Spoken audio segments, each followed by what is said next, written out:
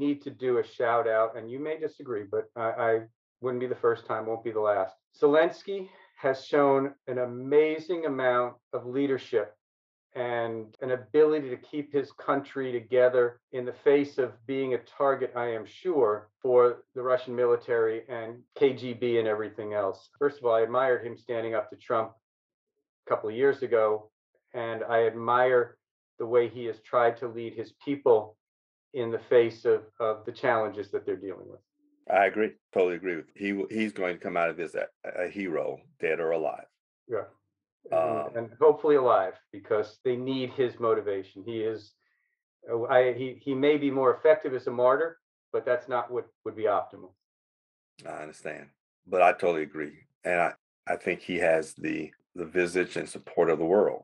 Yeah. However, there are other, as I said, geopolitical concerns about just coming to his aid. Right now, Putin is embroiled in this mess, and so I think all he's trying to do is he wants to wipe out the Ukrainian Air Force. He wants to knock back the Ukrainian military, and I think they're fighting a smart battle instead of taking on a superior force in traditional battles. Essentially, they started with a guerrilla warfare approach, and they can last a lot longer that way.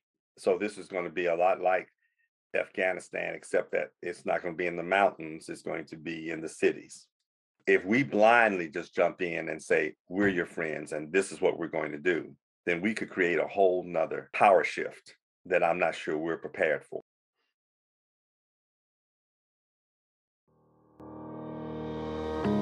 Welcome to Peter and Phil's Courageous Conversations, a podcast addressing race relations and social issues in hopes that you'll be inspired to do the same. Now, let's begin our conversation with your hosts, Dr. Peter Weinstein and Dr. Philip Nelson.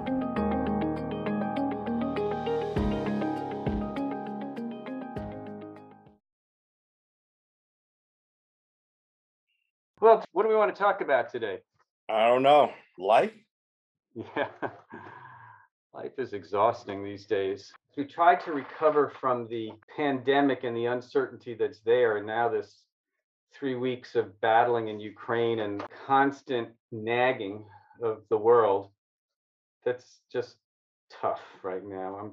I think this whole world of uncertainty is really exhausting to me. You are a very resilient man if you just became exhausted.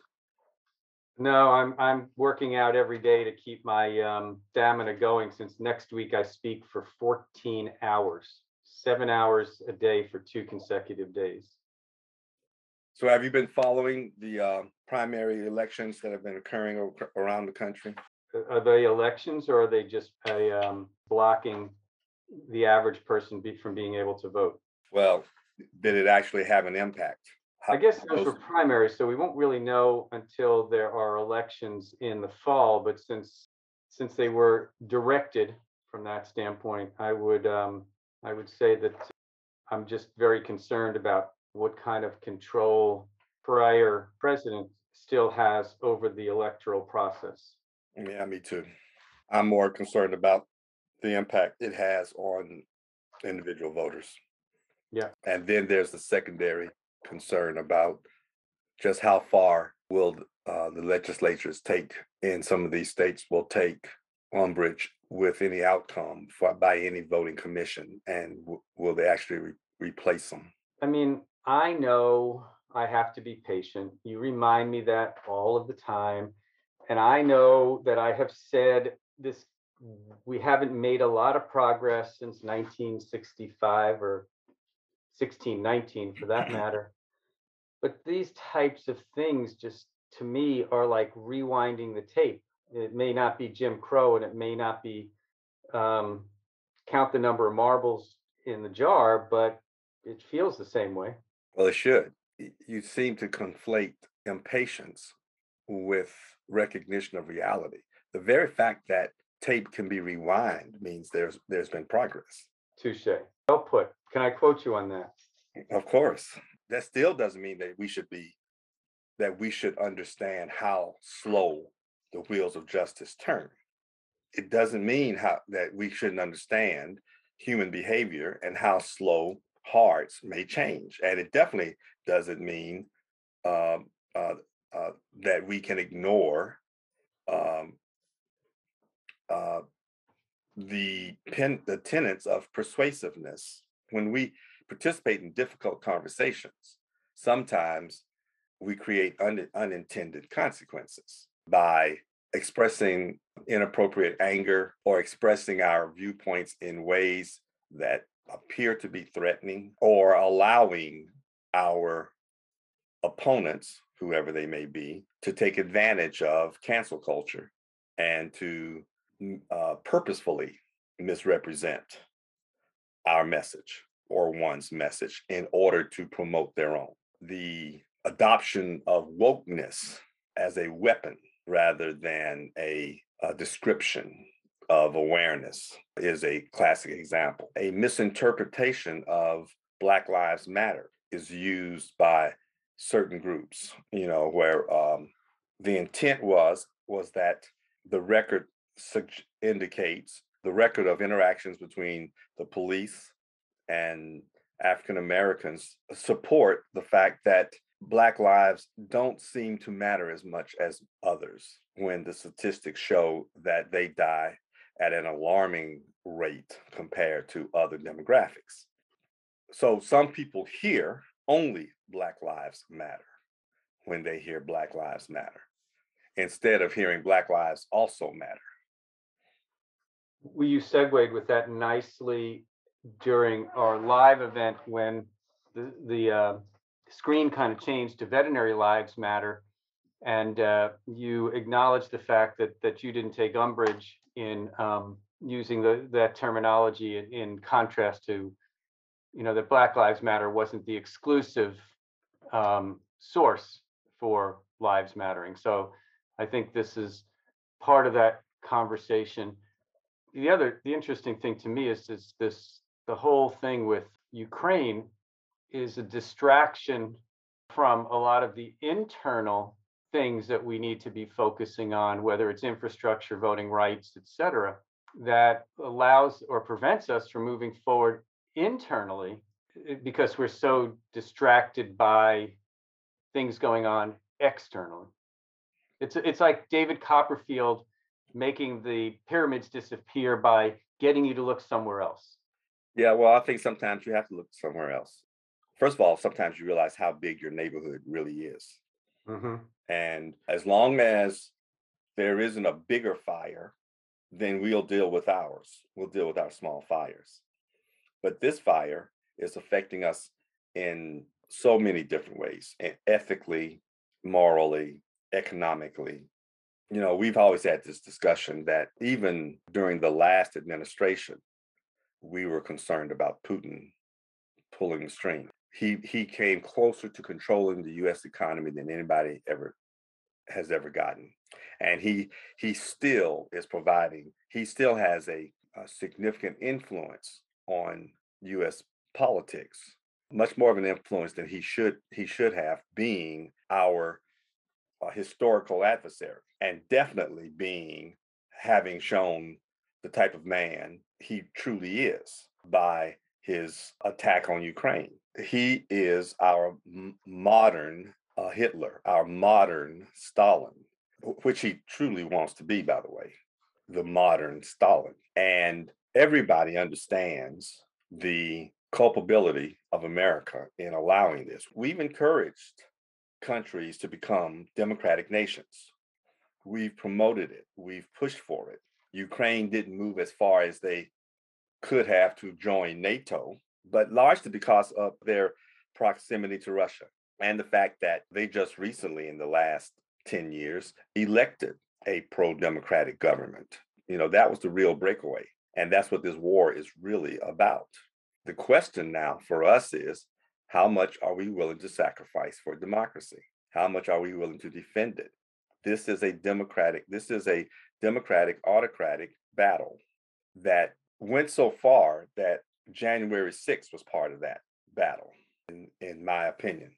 It revealed the internal scars that have occurred that were going unnoticed because they were being hidden by our internal discussions. they were essentially camouflaging a more virulent, more dangerous undermining of democratic principles. And these legislative changes that we've seen that occur in 32 states further restricts voting rights under the guise of fairness, under the guise of fixing something that wasn't broken, which only results in a limitation of voting to the proletariat rather than to the broad citizenry, which is purposeful and which can't be read any other way. It's a step toward communism. It's a step toward dictatorship. And when the former president accuses an illegitimate election and yet can't prove any significantly different outcomes in any of the states, he just wants his 13,000 votes back, in Georgia, that he needs to have won. Those are the kind of twisted arguments that become survivable in an atmosphere of convalescence. So here's an interesting dilemma: states' rights. Congress has a bill in front of it, the John Lewis bill, if I'm not incorrect, that has to do with voting rights on a national level. They also have an infrastructure bill that needs to be stronger. If you look at it from, does it make sense?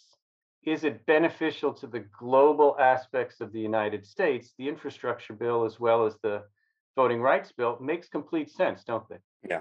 But because of political divides, common sense and what's right or wrong doesn't seem to be able to get the necessary votes. So when did you make this startling discovery? Some months ago, but it hadn't come to the fore. It goes back to some of the discussions we've had about term limits and everything else.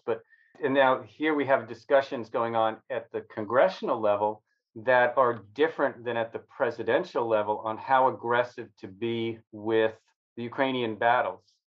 And the discussion of the fighter planes going from Poland to the Ukraine and the United States stepping in and saying it doesn't make any sense. And it's like, I'm not sure where some of these decisions are currently being made. I know a lot of them are being made to avoid the World War III scenario that keeps being bantered about, but it's just, I find it so difficult to, I shouldn't say so difficult, it's not getting any better in terms of narrowing divides and working towards the greater good. So Biden has a dilemma. First of all, we're where we are because of the actions of past presidents and past State Departments. And we have to include the actions of Trump, Obama, and Bush. That's probably as far as anybody can remember, if anybody can remember what they did in Ukraine. But the minute we let Russia take Crimea, we essentially reestablished the World War II approach of, this is your sector of the world, and we're not going to mess with you because you can't mess with us if we do something in South America. That's our sector of the world. That's what the superpowers did. And although we blustered and for our friends, we sanctioned them, et cetera, and then Bitcoin was developed as an alternative way of financing Russia, because they realized that they might not be able to depend on the European system to have access to dollars. So they came up with this alternative way of financing whatever they want to do. And Putin saved for this. He knew eventually he could not allow Ukraine to stand if it continued to go in the direction it went in. This is potentially a premonitory movement toward World War III that we have to be, because at some point we may have to become involved militarily, either through NATO. And if you do it through NATO, Putin is crazy enough not to just back down. That's why he brought up the nuclear arsenal immediately to let people know how far he will go. And so Biden's dilemma is, how much pain will we take while he's trying to create as much pain as he can for the peoples of Russia in order to limit what I think is an inevitable military involvement. Now, I would rather, even though America may be saying vocally that Poland shouldn't be sending fighter jets across Ukrainian borders or whatever, I would rather the individual countries make those decisions that are bordering that. And our decision would be, we don't necessarily, we think this is dangerous, but that's your decision, kind of thing. I mean, I would probably be in their offices saying, how can we help? But then publicly I'd be saying, this isn't helping. But I'd rather that than NATO. And it shouldn't have been a public discussion. I mean, it's interesting how much these decisions are becoming a public decision. I mean, no, the decisions are the decisions. The discussion is just a discussion. Yeah, well, I mean, Poland could have just done it. Well, they could have, and they might still. Well, but I think what they were hoping was that America would replace them with more modern equipment, and that was. See, we're just having a discussion. So, how do you think the Russian people feel about all of this? I mean, obviously, the oligarchs are being impacted, the Russian citizens are being impacted. I know it's not a democracy per se, but they've had enough connections to understand what goes on in the rest of the world. How do the Russian people feel about the challenges that they're being held to pick up a piece of dirt? Don't know. You might as well be asking me how I think my faculty feel about my retiring at September 1st. I already did that. That's a different discussion. Yeah, no, but it's interesting because is there enough pain being generated in Russia for the people to start to stand up to the government, or are they so beaten down? And again, I'm speaking without knowledge. I'm just asking questions. Or are they so beaten down and controlled that they are afraid to take a position of any consequence against the Russian government? Here's what I know. What I know is that we have had Western reporters over there who have reported both sides. Yeah. And it seems that even before he went into Ukraine, there were more people against it than there were for it. Mm-hmm. But there's always a silent majority that you cannot measure. And the silent majority is usually silent out of apathy or fear. And I get the impression it's fear that they did not speak. What I think is immaterial has no basis in fact. However, I do know that about 2 weeks ago, Putin has threatened any reporter who reports any news that contradicts the state position. That tells me that the demonstrations have a lot more support and are gathering a lot more traction than even Putin is comfortable with. That suggests to me that my suspicion that the majority of the Russian people do not want this war because the people in Ukraine are their cousins and are of Slavic descent. And that tells me that he's doing what he has to do to keep the bubble from bursting. So as somebody of Slavic descent, me, whose family, at least on my father's side that I know of, actually came from Minsk in Belarus as part of the immigration in the late 1800s, early 1900s, I have relations that go back obviously a long time. And it's just, I think the comment that was in the newspaper yesterday is even Hitler didn't kill people who spoke German. Mm. And the vast majority of the Ukrainian people speak Russian. Mm-hmm. And I mean, I think what Putin is buying is a landmass that will have almost no population in it by the time he's done, just to act as a buffer between the NATO countries and the Russian, whatever they're called right now, Russia, the Russian Olympic Committee. It's just scary in this day and age. You grew up around the same time I did during the Cold War, and I remember having to climb underneath the desks when there was air raid sirens and duck and cover, go out in the hallway and put your knees up to your chin and put your head between your legs and kiss your ass goodbye. Go down to the basement where the bomb shelter was. It brings me back to those days, maybe not as significant because I didn't understand it then. I mean, I don't know, you were a little bit older, but I didn't really understand what the Cold War was when I'm 7, 8, 9 years of age. I understand it a lot more right now. Yeah, I bet. Honestly, these are not the same times. It is nowhere as threatening yet. We have better weapons, and we could easily annihilate half the globe if somebody does something wrong. So we should be a lot more scared than we were then. But part of that fear then was a lack of knowledge of each other.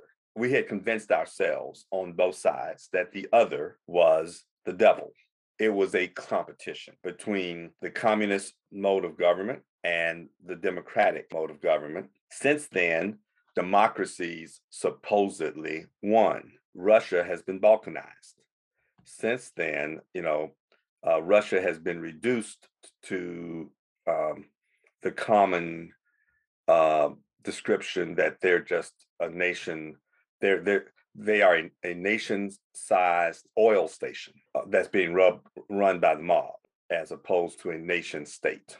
They just happen to be the superpower, the other superpower. And there's a lot of geopolitics going on right now that people probably don't even think about. Honestly, right now, Ukraine is of the size that Russia cannot completely control it. And it's only hubris and hatred that drove Putin to go after the major cities. I think his goal is to undermine the infrastructure of Ukraine, to knock them back into the 60s so that he can come in anytime he feels like it. But he doesn't have the resources to dominate, especially with the rebellious nature he's seeing now. And I don't see it getting any better. I need to do a shout out, and you may disagree, but I wouldn't be the first time, won't be the last. Zelensky has shown an amazing amount of leadership and an ability to keep his country together in the face of being a target, I am sure, for the Russian military and KGB and everything else. First of all, I admired him standing up to Trump a couple of years ago, and I admire the way he has tried to lead his people in the face of the challenges that they're dealing with. I agree, totally agree with you. He's going to come out of this a hero, dead or alive. Yeah. And hopefully alive, because they need his motivation. He may be more effective as a martyr, but that's not what would be optimal.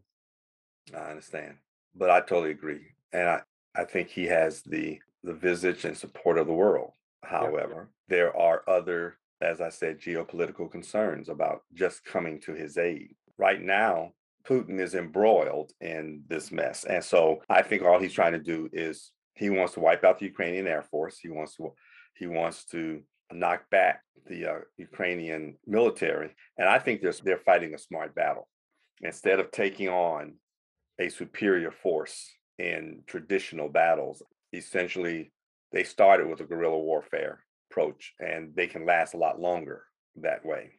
So this is going to be a lot like Afghanistan, except that it's not going to be in the mountains, it's going to be in the cities. Unfortunately, that plays into Putin's hands in terms of destroying infrastructure to make it difficult.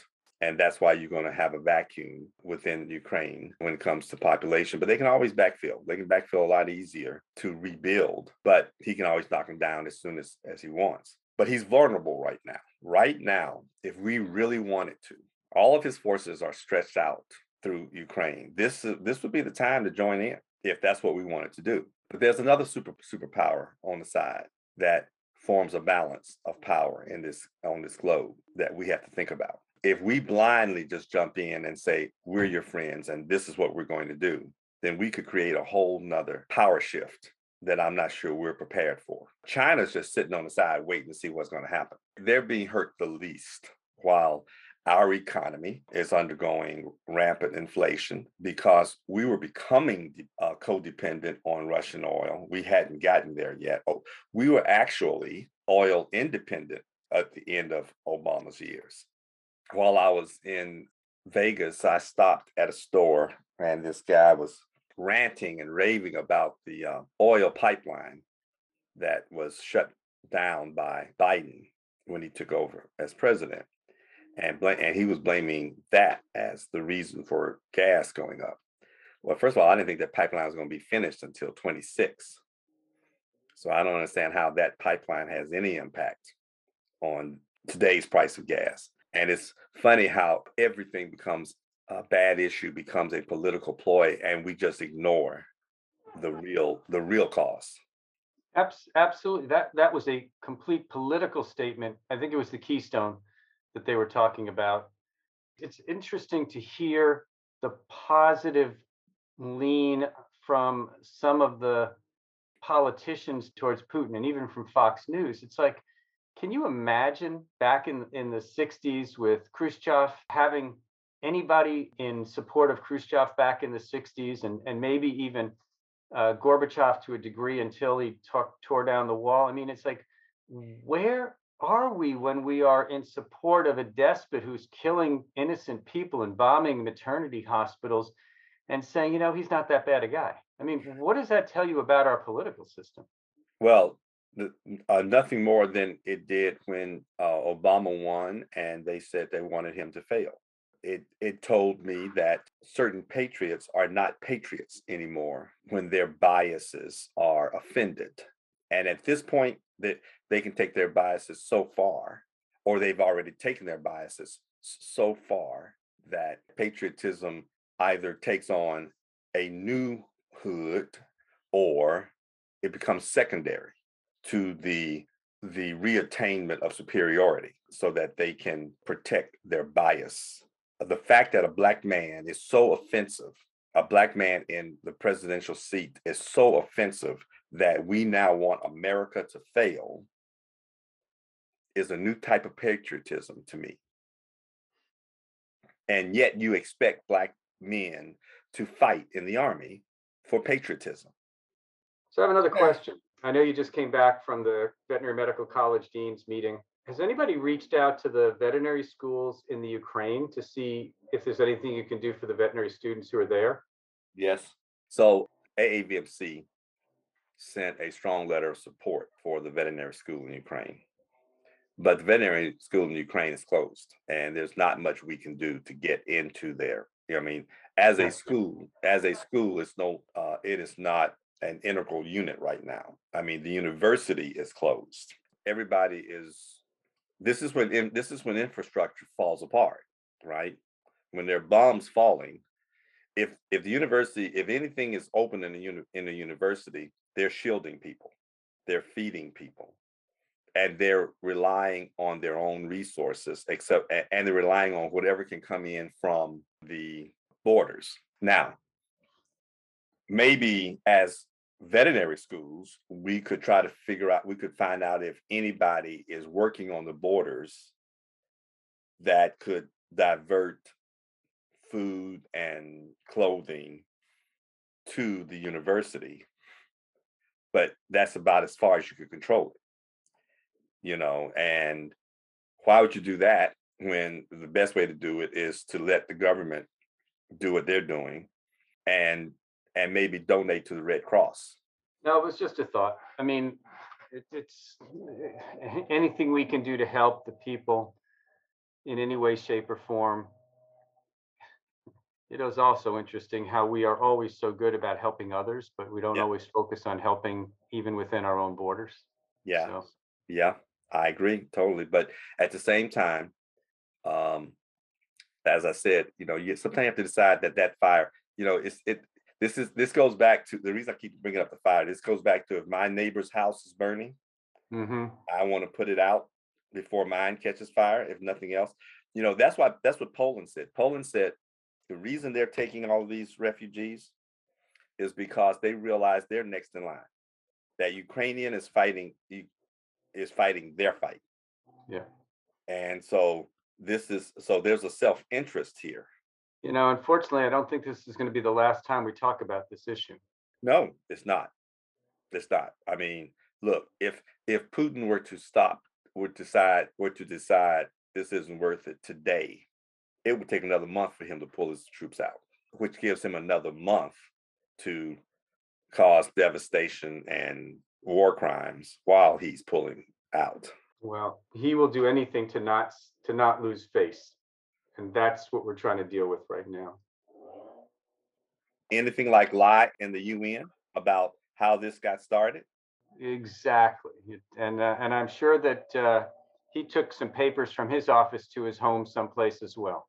That should have been in the archives. Oh, he doesn't have to do that. No, Yeah. he owns this place. That was a passive aggressive comment, wasn't it? Mm-hmm. Well, I think we solved all the world's problems, and now we have peace in the Ukraine, right? Unfortunately, we don't. I haven't heard your position. Do you think we might one day that this is going to come to a military involvement for either NATO or the United States? I'm sorry, I'm not asking you to predict. I'm asking you, do you think we should? That's a different question. I think we need to get Putin out of power. And how we do that, whether it is through somehow getting past the guards at the Kremlin or wherever he's holed up, or getting a coup in Russia, I think we need to get Putin out of power, because I don't think that this will be the end once he gets out of Ukraine. You delayed the question. Yeah, well, I'm thinking which direction I want to go with it. I would love to see the ability to not have to have any more Americans die, an unending battle like we dealt with in Iraq, Iran, Afghanistan, Vietnam.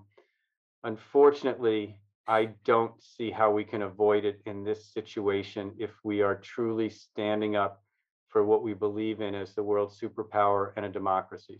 The humanitarian crisis is crying for us to help.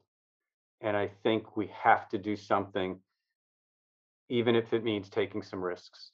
So I believe that one of the reasons Putin went into Ukraine is because he figured we don't have the taste for war anymore after coming out of Afghanistan, in the public shaming that we took after spending $10 billion, and it just drops in 3 days. It just falls in 3 days. So there's definitely there doesn't appear to be any taste for that. I think any support is further drained by the economic challenges we're having right now as a result, primarily with gas prices. However, having said that, I think everybody realizes we have a despot on the rampage, and the only way you can control a despot is through force. Ukrainian can make it hurt and make it painful, but I think everybody expects that eventually they will lose without significant support. I actually think that America can provide air power the same way Clinton did with Kosovo, air power only.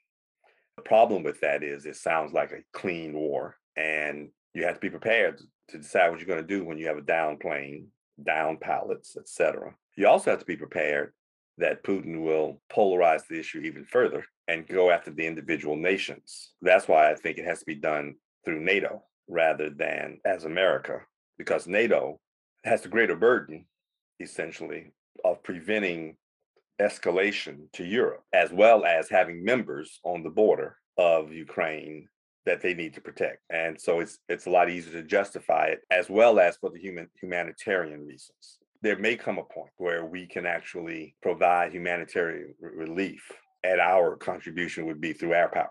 Roosevelt waited a long time to get into the war in Europe, in spite of Churchill's requests multiple times. And it took attack on Pearl Harbor to bring the United States into World War II. I don't know if we can wait that long, but I think that's the same machinations that Biden is going through right now. Is what's the red line that needs to be crossed before we and NATO take that action? Let's be clear. We didn't wait that long to get into World War II. The attack on Lusitania led us into the German war. It was the attack on Pearl Harbor that led us into waging war against Japan. So we got into the European part of World War II a lot sooner because of the attack of Lusitania and Britain's urging for us.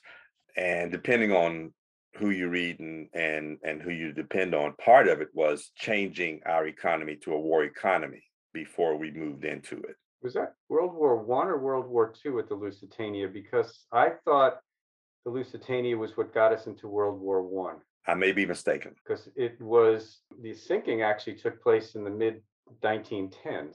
Okay, then you're right. So we got into World War I as a result of Lusitania, but it really took Pearl Harbor. We were not in World War II until after Pearl Harbor. Okay, my historical mistake.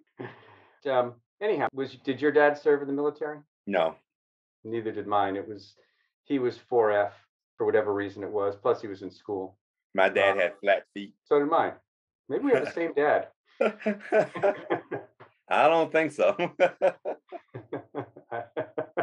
Twin sons of different mothers. Yeah. Well, I don't know. For some reason, these talks seem very sad. We need to have an upbeat talk sometime. But maybe that's just the nature of things right now. Yeah. Well, I mean, these talks started with some sad. True.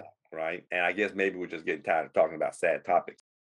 All right. All right. Have a good week. All right. Talk to you later. Take care. Bye. Bye-bye. I just want to take a minute to thank Nationwide for their support and continue to appreciate their support that they provide, not just for our podcast, but for the entire veterinary profession. And we look forward to having them as part of our team for the coming year. Thank you for joining us for another courageous conversation. Be sure to follow us and check back next week for more.